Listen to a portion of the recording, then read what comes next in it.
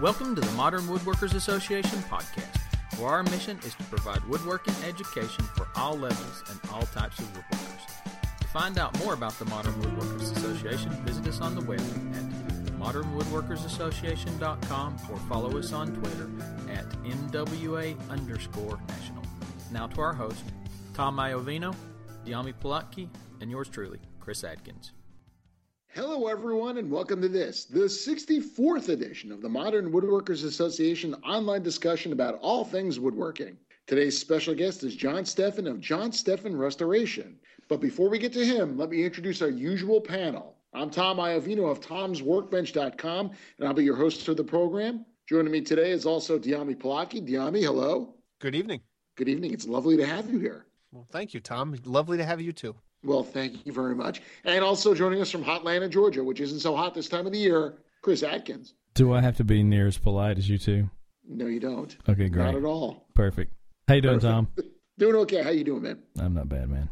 Good. Glad to hear it. All right. This episode of the Modern Woodworkers Association podcast is sponsored by the Gorilla Glue Company for the toughest jobs on planet Earth. So what's in the shop? Chris, let's talk to you first. What's going on? I've been spoon carving lately. Not spooning in the shop. I've been spooning, although with the temperature falling. That's right. Spooning would be appropriate. Spooning would be appropriate in the shop, but I've not been spooning in the shop. So spoon carving. Tell me all about this. I don't know why I decided when I was at Woodworking in America. You know, we were out there, and one of the guys that's with Peter Galbert over there had some spoons he'd carved, and it's kind of cool. And so I was looking at the spoons, and I decided that I wanted to carve a couple of spoons. So I don't know. So last week, one day, I decided that I was going to play around. I'm working on the tablet stand that I'm doing, and I've got some coins from when I was in the military that I'm putting in it, but I needed to get an adjustable bit to be able to drill those in to different sizes. So kind of got at the standstill and thought, well, I'm just going to carve a spoon. So I think I've made like 3 spoons since then. So it just happened. It just happened. So it was good. It was a good time to start. So it's kind of fun, you know. What do you carve them out of, Chris? What kind of wood or what kind of? Well, and the technique. The extent of my carving is using a router. So pretend I'm a virgin and fill me in. The first one I made, I used cherry. The second one I used some of the holly that I have, and then the third one I used walnut. Really? Any differences in the way that different woods carved? Most definitely. Really? Yeah, cherry. Cherry's pretty hard, so I mean that definitely is, you know, a pretty hard wood, and it, you know, it's kiln dried, so that's probably not the best option to use on it. But I had some, so I figured why not. The holly's pretty hard, but it did carve pretty well, and I think that the walnut is probably the easiest to carve. It's but it was also air dried walnut, so I think that probably makes a difference again. But it's definitely pretty easy to carve, and it was much of the easiest of the 3. So, not having made a spoon, but in shaping some of those woods, that would go along with what I've experienced too. Yeah. Walnut on many degrees is kind of like butter, and it just shapes the way you want it to. Yeah, it was. I didn't expect that, you know, and just once I started carving on it, as smooth as I was going to carve. And then I'm pretty sure Shannon has talked about how technically walnut doesn't have a grain, or the grain constantly switches. I don't remember exactly what it was, but there's something about the technical way that walnut grows is it's not typical in its grain structure. Yeah, I don't know. It carves nice. Now, in addition to the woods, Chris, what technique do you use? Obviously, it sounds like you were hand carving. I did. I used I did kind of rough it out. So I basically took and drew the shape that I wanted on the piece of wood, went to the bandsaw, cut the shape out pretty close to the line on what I wanted, clamped the board down, hollowed the inside of the spoon out, and then just basically used my knife to carve the outside. So, you know, I did sand and stuff a little bit. You could leave. I mean, you start looking into it, and there's people do different ways. Some people leave the knife marks. I didn't leave the knife marks on the first 2. I sanded the knife marks back out of it, so it was, you know, smooth at the end. The third one, I haven't sanded the knife marks, and I probably won't. Interesting. Yeah, it's neat. Yeah, it's kind of fun little deal. Well, look at you. I mean, you're out there trying new techniques. And, again, this harkens back to my point. I've said so many times, there's so many different things in woodworking you could try. I agree. That you can never get bored. That's right. You could be building cabinets, you could be carving spoons, you could be, doing all kind of chairs, cabinet, whatever. It's all out there for you to discover. So, hey, why not give it a shot? Yep. Gotta like that. So what about you guys? So, Yami, what's going on in your neck of the woods, as they say? Well, last weekend, or maybe even the weekend before, I've lost track, was the Long Island Woodworkers show. So all the activity in the shop leading up to the show finally came to an end, and I had 4 pieces on display at the show. And what I found interesting is, well, to put this aside, I didn't place anything or win any of the awards, and frankly, I didn't think I deserved to, so I'm not complaining about that. But what I did find interesting about feedback was I received tons of comments and feedback, almost all positive, about the blue funeral chair I made. Really? And I got 0 comments on my most recent quilt rack, the really sculpted one I made for Lil. And while I'm absolutely proud of both of them, I personally think the quilt rack is a more challenging, more ornamental piece. There's nothing wrong with the chair. It's really nice, and I'm very pleased with the way it came out. But I was just flabbergasted that it was the piece that garnered all the attention, and the quilt rack received no attention. I just found that a little surprising. Flabbergasted, or is that just a word you made up? No. In Long Island, it's a common ailment. It's common. Okay, common term. Okay, glad to hear that. Yeah. So that was like a week or 2 ago, and then since then I've just been putzing along in the shop, and I've had the Super Dust Deputy taking up space in the box for a while, and so I just 2 days ago I finally attached it to the base that I'm going to attach it to. I'm building this homemade cyclone essentially out of by cannibalizing a bunch of other things. So I'm getting back to work on that because I've realized that without dust collection, it's going to be a really dirty winter. So I need to get this thing set up. So that's what I'm doing is I'm back to building the dust collector. So hopefully another week or 2, I'll be able to turn this thing on and get back to real work. Nice. Yeah. Nice. So you just out there freezing and chattering your teeth, or you actually been able to work lately? After the shock of waking up this morning to 37 degrees here in the Tampa Bay area, which is rather unseasonable for us. We're normally about 60 as a low. There's a couple things coming up. I'm going to be taking my my annual week off around the holiday season. And Rhonda, she's already started to think about projects. And one of the projects that she'd like to see is a new bed. Again, we were in a Florida ranch home with no basement, so we don't have storage.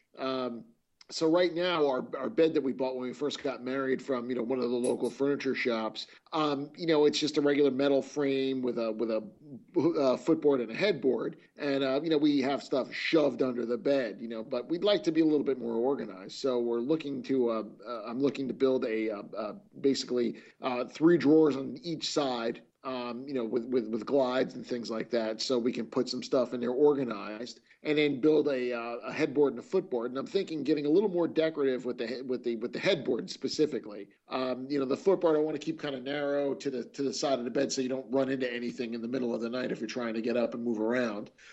So I've got a couple of things I've got to draw out. Try to figure out how I'm going to do that.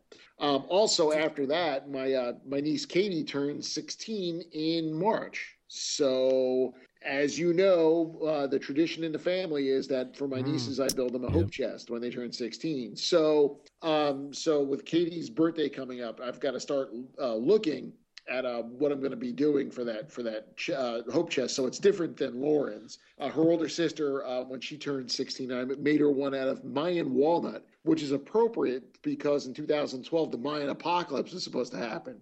That's right. So I thought it'd be funny if I put that on my walnut. Yeah, that was a nice funny build. This one for Katie, there was a Bradford pear tree in front of their house, and it was having trouble with the roots were pushing up they were pushing up the sidewalk and the driveway, so they had to take the tree down. And Katie loved to play in this tree. She loved to climb in the tree and all this other stuff. So my brother-in-law cut a section of the tree out, and he was wondering if there's any way I could incorporate it.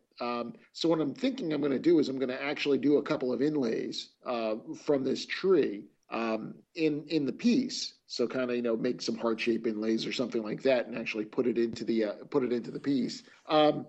The challenge is going to be actually getting to do inlay, which will be a kind of an exciting thing to do. And trying to figure out how to get that to work in there. But that'll be the first time I've really done some solid inlay into a piece. So I'm looking forward to it. Cool. And then the other thing I've been working on, and I know that our friends over at Gorilla Glue have been very, they've come on board to support. And one of the things they want us to do is to do some videos. So I started working on a little keepsake box. And I showed the technique of how to glue up a mitered box using packing tape as a clamp. And a really, really nice little piece. And we put together a little video. We're going to have the link in the show notes, and we're going to pop it up on the website as well. But it's kind of fun, this whole idea about doing videos to demonstrate different techniques. We're looking forward to doing more of this. So I'm looking forward to having it out there so people can see it. It was a neat video. It'll be exciting to see how it gets, what kind of reaction it gets to. But to get back to your bed, which is the first thing you're making, yes, you're talking about the ornamental headboard. Do you have a style of bed in mind and how you're going to ornament? Is it going to be something carved or multiple panels, or which direction are you going with the bed? Well, right now, Rhonda's, she's busy online looking at different headboards. So we're kind of just looking at, either something that's like live edge, maybe something a live edge board, cut through, maybe something with panels, maybe something with inlay, so we're looking at designs right now. And, when she comes up with the piece she finds, we'll see what we can do. I'm going to have to talk to my wood provider and kind of, see what we can find that could fit the bill on that one. But it should be interesting. I've seen some really sweet designs with some natural edge boards that are just absolutely gorgeous. And that's where I'd be. But of course, we're going to have to decide this one together. Yeah, you do both need to sleep in it.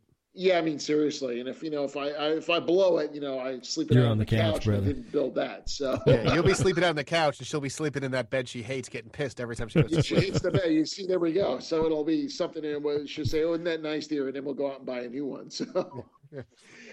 So that's the challenge, but we're going to, do it. Actually, I've even seen people, and the funny thing is I've seen people go to architectural salvage places and find doors and that they've used as headboards. So, there's even the possibility of that. We've got a couple of places that are really old, heart pine doors that were built here in the 1920s in Florida, that, we've seen some of that. So, that's another option as well. So, we've got a lot of options out there. So, there's going to be a little bit of a phase where we're going to look for the next month, try to get our plans together. And then, from there, we'll just go. We'll see what we get.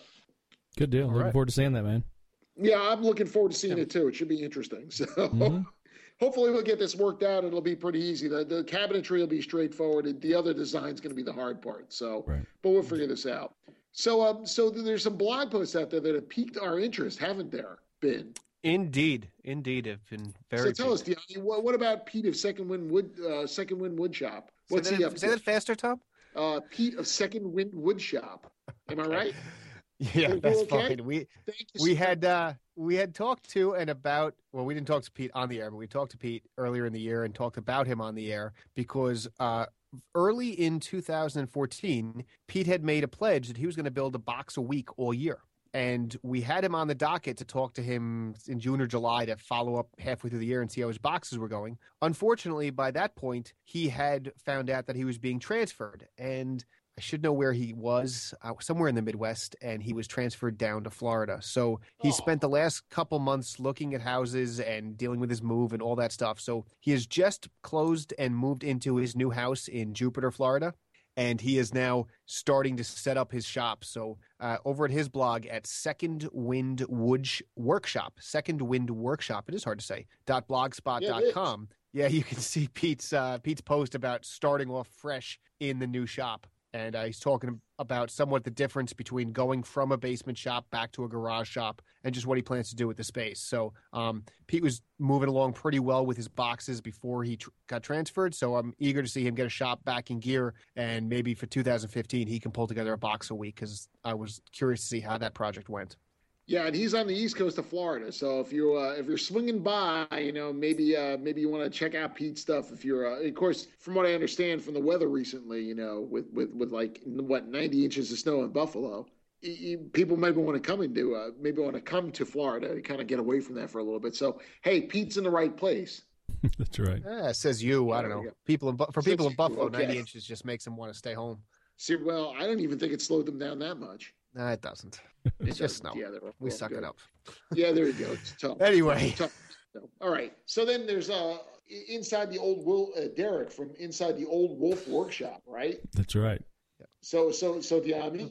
Yeah. Okay. Tell us about Derek. So Giammi gets that one again. I'm the only one who reads things on the internet, apparently. You know why? Because I think you're really excited by the photo that went along with it. Well, of course. Well, we got to get to work on our 2015 calendar. I was going to say, this reminds me of our January. 2015 calendar here. So, Derek at Inside the Old Wolf Workshop, which is insidetheworkshop.blogspot.com. His most recent post is day 3 of his bench build, or his bench base build, and he is building what is essentially a very long and big Rubo-esque style bench. And he's really cranking through the construction, and he's adding some ornamental details on the leg stretchers and things. I mean, at some point, it's not a radical departure from all the other Rubos you've seen built, but he's adding his own flair to it. And just the size of this thing really has me impressed in that it's like an aircraft carrier, and he has this great glamour shot of him on the bench, which I think everybody should check out, because as every workbench needs is a great glamour shot. That's exactly it. Of course, what we're all referring to was the year before last at Woodworking America, we decided to do the MWA calendar where we all posed on the benches. So, and if anyone needs a 2014 edition. Calendar, there's 2 left. just hit me up online, and I'll hook you up. We had a huge waiting list for those calendars. I can't believe we have any left. I mean, all like 6 people, and I think people were ready to throw them out. But yeah, no, we gave out at least 12 because everyone who's in it got one. There we go. You see. But anyway, nice. Christopher, you want to talk about the goings on in the MWA, or tangential to the MWA? Tangential to the MWA. That's right. Tangential. It's like the SAT practice here. Yeah, I mean, what's up with you? Flabbergasted, tangential. What's going on? Sorry, Tom. I don't get to use big words in my roofing proposals. Okay. That's right. Yeah, I mean, the first thing is, our friend David Picciuto, who's been on the podcast with us before and a good friend of ours, him and Jim, I don't even know how to say these other 2 names. Jimmy DeResta, Bob Claggett. That's right. They are. Jimmy DeResta, come on, what's wrong with you? Well, I'm looking. You're from the South. That's right. So they're starting a podcast. So that's kind of cool. One of the things that is doing a podcast that we don't get to listen to our own, or we don't want to listen to our own. So we actually like when there's other podcasts come along out there that we actually have more to listen to. So it's definitely good for us. And it's called Making It podcast. So we're kind of looking forward to seeing that. It's more from a maker standpoint design than a strictly woodworker standpoint. That's right. But I'll tell you what, they're up to episode 2 or 3, and what's been fantastic about it is the conversational tone that we strive to and fail to get between the 3 of us. They actually achieve, and they're really interesting conversations to listen to. Right. So I would highly recommend it. Yeah, it's definitely geared a lot more towards design in that aspect. So it's good. As opposed to what we do. Correct. Yeah. Which is make you suffer. Not good. So. Tom, you want to bring out? And speaking about suffering with us, by the way, today, November 19th, 2014, is Todd Clippinger's birthday. He's many years old. So the AmericanCraftsmanWorkshop.com. Todd, happy birthday. This podcast is sponsored by the Gorilla Glue Company. With a full line of tough adhesives, tapes, and more, Gorilla can help you fix, build, or repair just about anything. Visit GorillaTough.com to learn more. Gorilla, for the toughest jobs on planet Earth. John Steffen is with us. He's at www.johnsteffen.com, or you can find him at Steffen, Steffen Restaurat. He's the Restaurat at Twitter. John, welcome to the show. How you doing? Great, Tom. Thanks for having me. Thank goodness Well, you're we're still always glad awake. to I have thought you'd people fall with- asleep. People like you on because you'll tolerate us. That's the secret. Well, So John, yeah. on your bio, it Sounds says good. so John, on your bio on your website, it mentions that your family's been in the antique business for over 120 years. Correct. So tell me about this history. Yeah. What's going on? Well, my granddad had a store in England that we had for a number of years, and my parents moved over there, took over the store, and then we set up stores here in this country, furniture stores and antique stores. So we sold brand new furniture, and they would ship it in from Europe, imported over here, and then we had a workshop, and we got started, working on the furniture over the years. And the stores have since gone. We sold the store in Europe and the stores here in the States, and my folks retired. And we've just been doing the restoration the last few years, since about 2000. We've been into it kind of full time. Okay. So what kind of stuff? Yeah. So let's talk a little bit about what you do as far as the restoration. What does that all entail? We get pieces in that are, totally destroyed. They could be a mover broke it, or they've just been sitting there for 100 years, falling apart, that type of thing. So you could get a chair in that's missing a leg, so you might have to make a leg for a chair. And then we get into refinishing. We've got a guy that does stripping and refinishing for us. And we do finishes, that type of thing. Basically, anything that involves furniture, we do. We've also built a lot of furniture over the years, but last few years we've really just been focusing on conservation and restoration because we've just been, so busy with it. We haven't had time to build anything at all.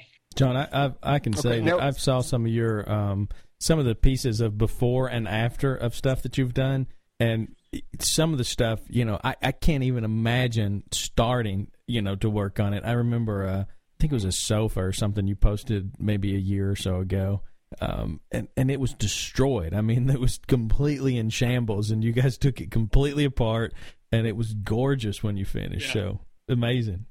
I have a good, pretty well-known friend that's a pretty famous woodworker, and he told me that I was pretty much insane one day. I was talking to him on the phone, and I said, "Yeah, I know that already, but why? Explain to me." And he said, you guys take stuff that's worth thousands of dollars that actually belongs to people. You destroy it, put it back together, and then give it back to them, and they can't tell anybody did anything to it." And I said, "Yeah, that's what a restorer does, man. I don't know what else to tell you. That's what we do for money, That's great. Anyone follows you on Twitter, where you're posting pretty prolifically and you're showing the wonderful results you get. Where did you learn to do that kind of work? I'm assuming just owning a furniture store doesn't teach you how to really get into the nitty-gritty of high quality restoration.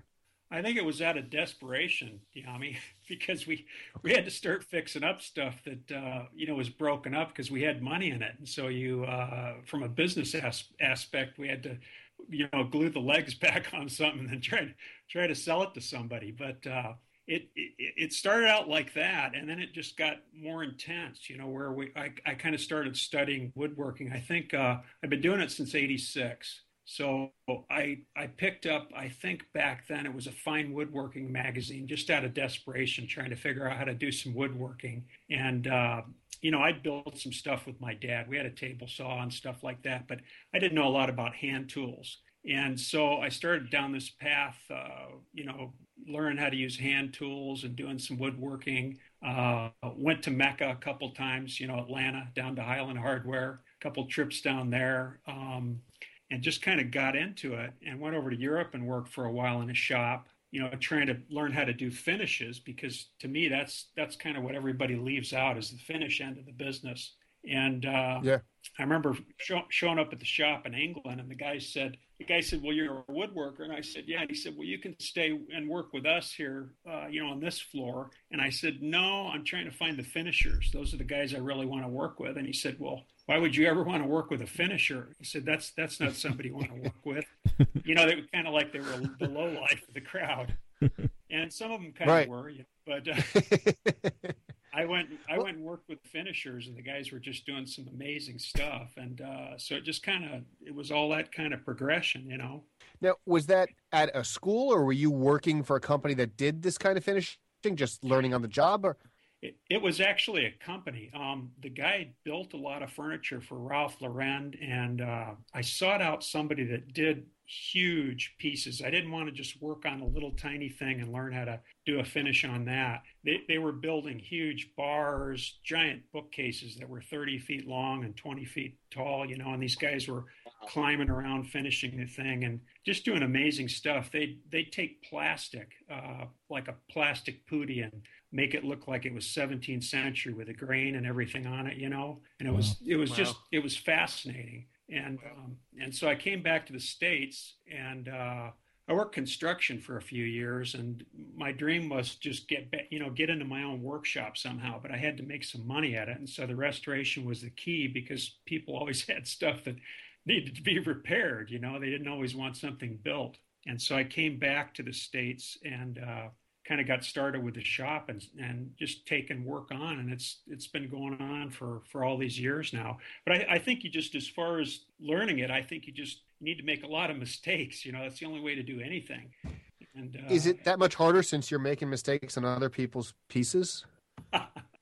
Well, we first started out doing finishes. We were taking cans of Deft. You remember the old Deft? Oh yeah. I think they still sell it at Lowe's. And we would take these aerosol cans of Deft and heat it up in a sink with hot water, so it got real volatile. And we were spraying the pieces with Deft, and that type of thing, and rubbing it down with tung oil. And I've seen some of those early pieces that we've done in clients' homes, and they're still holding up today. But we do a little bit higher end finish now than we did back then. But you start out just kind of doing whatever you can, and right. And I don't know. I hope our work's a little better than it was 30 years ago. Well, I don't know about your work 30 years ago, but I've saw some pictures, some stuff you do now, and it's some pretty cool stuff. So. Oh, thanks, Chris.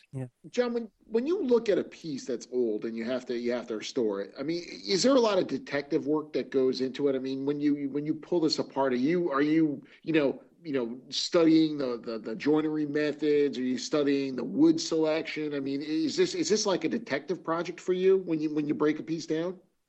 Yeah, I think Tom, you have to be a furniture historian to start out with, and any restorer that I've ever met, or furniture conservator as they call them, sometimes they're basically historians, and so they have studied, like if you're going to look at like Malouf's work or whoever's work you're looking at, you get a book, you study it, and then all of a sudden this stuff comes along to where you can get a chance to maybe work on it.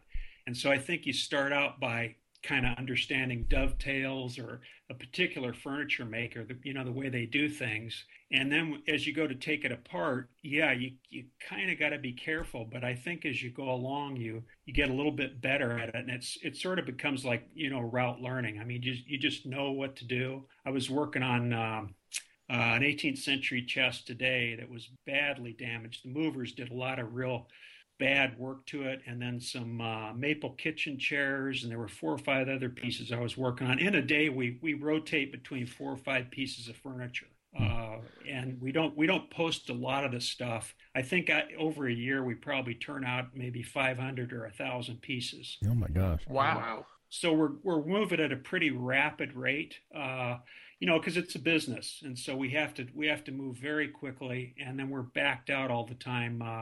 Several months with work. But yeah, you got to be careful with this stuff. The 18th century chest today, you didn't want to do a lot of damage to it. But a lot of our work that we do is just going through and fixing people's bad work, that they do. That's not craftsman-like work.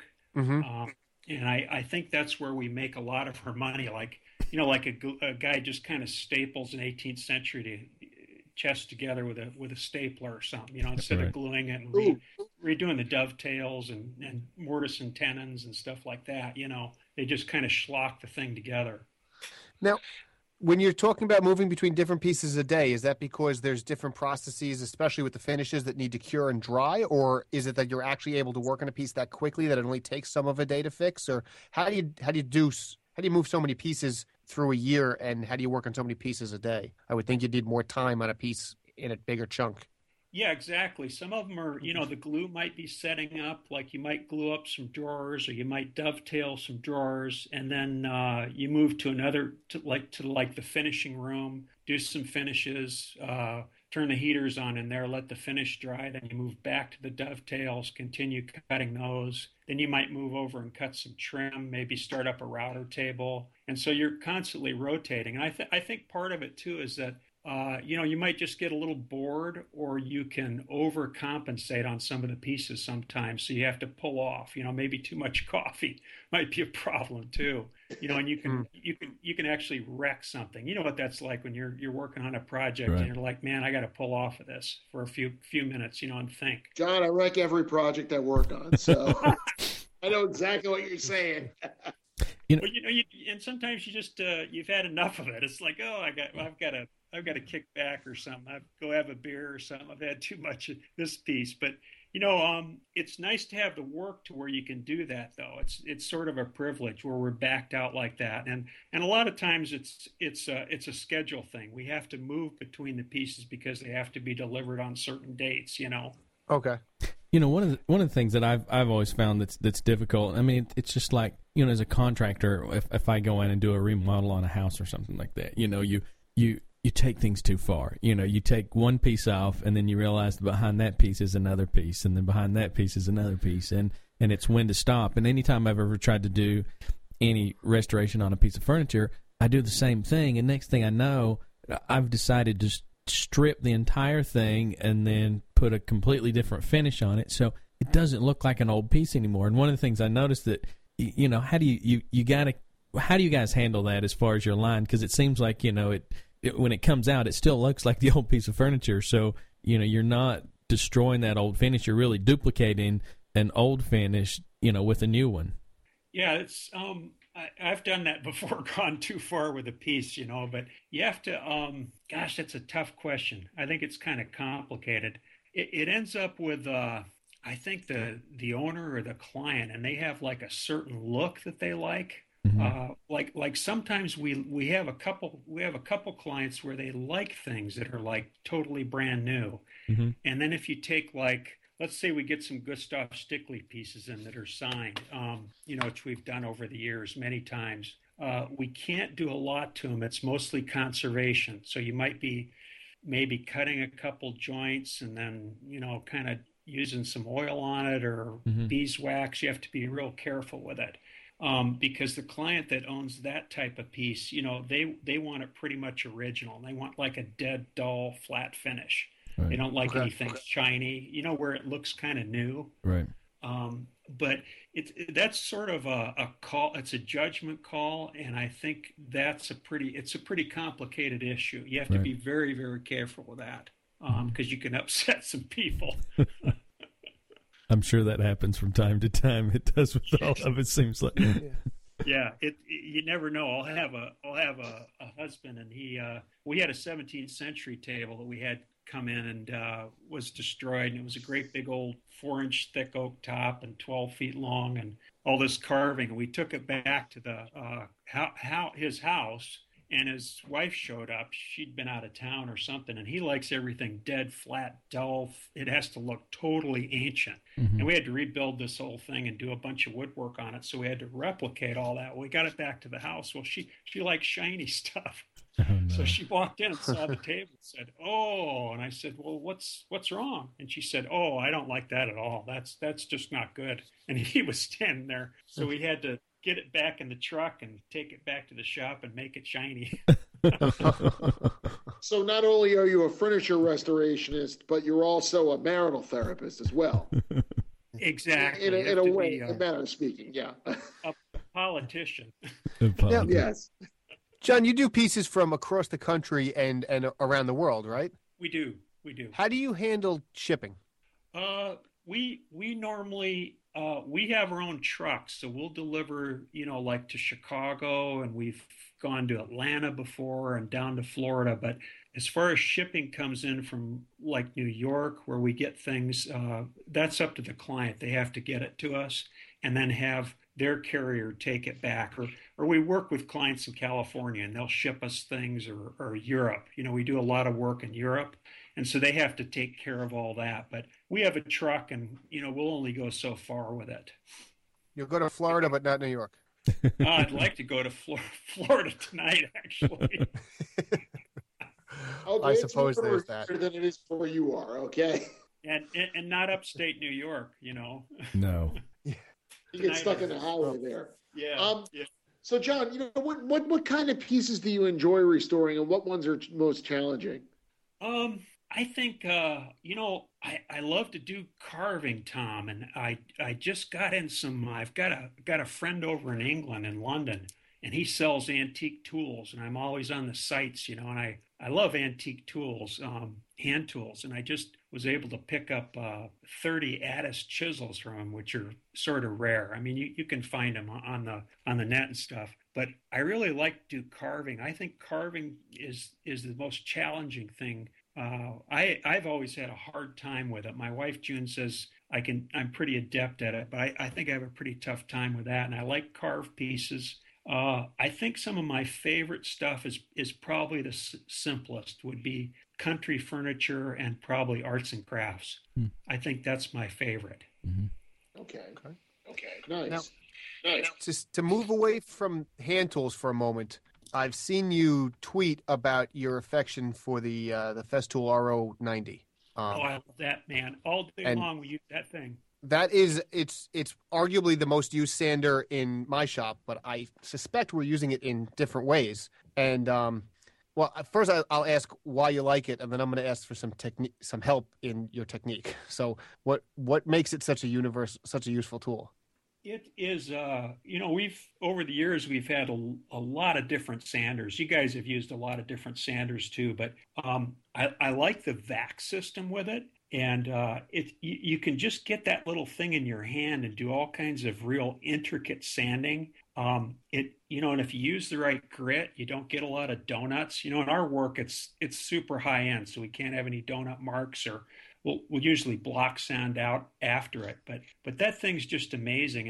And then you can take it on you can get onto a 20-foot lacquered dining room table with it and polish it out, with water sanding too. It works. It's adept at wet sanding or dry sanding. And it's just the coolest little thing. I've got a couple of them, and we use it every day, all day long. We've used it on giant projects before. Instead of a great big old 6-inch monster that we've got, we'll break out that little baby thing. Mm-hmm. It's wonderful.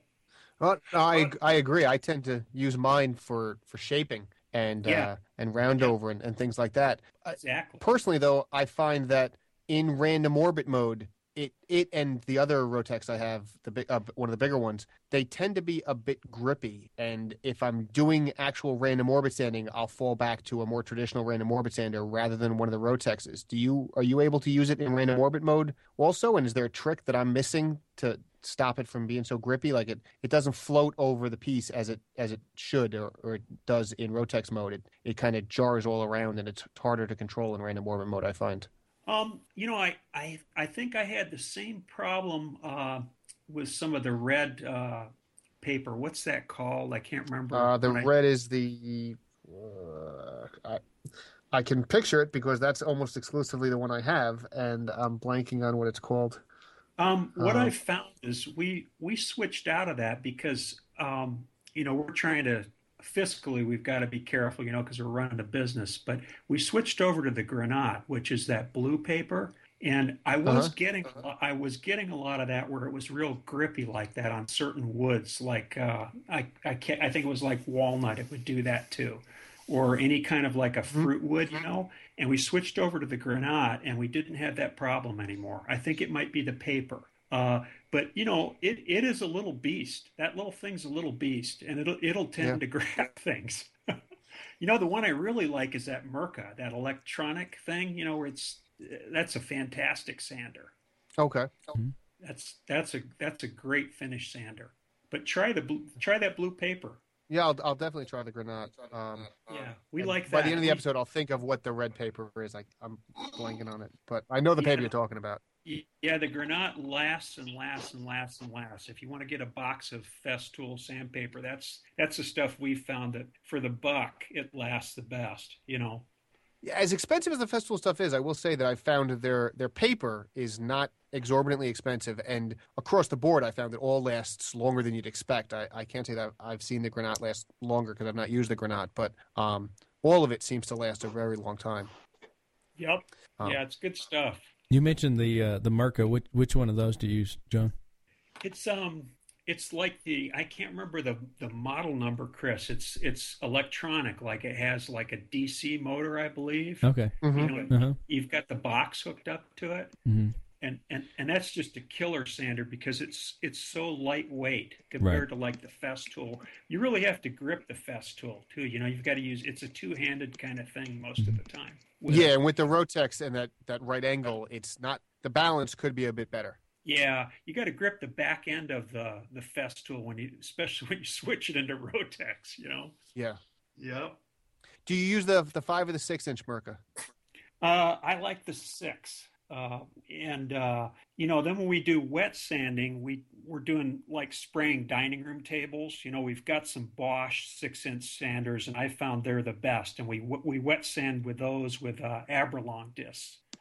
Okay, the Abralon discs are fantastic. Yeah, when we're doing our big dining room tables, we'll wet sand them. We start out using the Festool, the Granat, and then we switch over as we start spraying layers on there, and using the Abralon.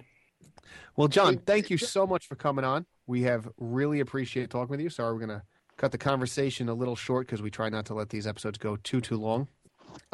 But we'll definitely love to have you on again sometime in the future. And before we let you go, could you tell everybody where they can find you online and how they can follow you and see all the great stuff you're restoring?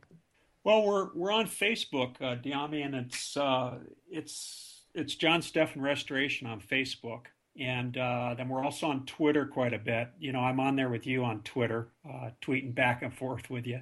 And that's, I think, Tom, what was it, Steffen Rat or something like that? Yeah, Steffen Restorat, yes. Yeah, that's it. That's when it kind of ends there, yeah. Yeah, the Rat Restorers. But the Rat Restorers. Yeah, where to find us on there. We'll put it in the show notes. And then we've had a website for, like 20 years. It's pretty outdated. It's johnsteffen.com. But Facebook is a good place to get us. We've got a bunch of woodworking friends. Chris is on there with me. Yep, that's right. On Facebook. He knows where to find me. Yep. And that's about it, really. We stay pretty low key. The beauty is now that everybody else knows where you are too, so that's a good thing. Yeah, and I enjoyed being on here with you guys. Appreciate you doing this and taking your time to do this. No, we appreciate it. It's always great to see. I've enjoyed following you over the years and stuff, and I definitely think our listeners appreciate taking a look at some of your work. So we appreciate you coming on. Thanks, Chris. Thanks for having Absolutely. me. Sweet, John. Thank you once again. Thanks, Tom. All right. Thank you. Yep. Take care. Now, Tom, before we wrap this thing up, do you want to announce something? Why, yes, indeed. As a matter of fact, we are beginning now. See, this all started last year with an idea that we had to do a program called the Last Minute Elf. We know that this time of the year, people start to think, "What am I going to build for people for holidays?" And, you always have these beautiful visions of the sugar plums dancing in your head, and you're going to build something really impressive. And then usually the last minute comes along and you haven't even started. So what we're doing as part of the Modern Woodworkers Association this year, we are starting our Last Minute Elf promotion for this year. Basically, here's what's going to happen. We are looking for ideas. If you have built projects that are easy to build, don't take a lot of material, can fit into a small shipping box, we're looking for your ideas. What we're going to do is we're going to promote this throughout the holiday season. So when people get ideas, gosh, I want to build something, they can actually work towards building these small projects or these easy to build projects to get them done on time so they can give them as presents. So what we're going to do is on our website at modernwoodworkersassociation.com, you can check out the information about the Last Minute Elf. Not only is it going to be something where we're going to be sharing the information, but also there's a chance for a number of different categories for you to actually win fabulous prizes. Fabulous. Fabulous prizes. You guys don't seem excited. We're excited. We're so excited. Yeah, you're excited. Sure you are. Okay, so definitely go and visit modernwoodworkersassociation.com. We have all the rules, all the specs, and everything on there. And again, what we're looking to do is, if you're interested in submitting some ideas for consideration, by all means, what we'll do is we'll feature them on the website as they come in. So it'll be a kind of an interesting experiment for us to see if we can help, get some other woodworkers to stop scratching their head and get out in the shop and actually build something for the holidays. This is going to be a lot of fun. I mean, last year, like you said, we ran this last year, and you did over at Tom's Workbench, and it's a lot of fun. A lot of people participated, so we're looking forward to doing it again. And like Tom mentioned, with Gorilla Glue being on. We're going to have some good little prizes come out of it, and we're fabulous, excited. Fabulous prizes. Fabulous prizes. That's right. So again, if you want to participate and you actually qualify for some of these fabulous prizes, definitely look online and check it out, and we'll have everything out there. So by all means, and with that about wraps it up for the show.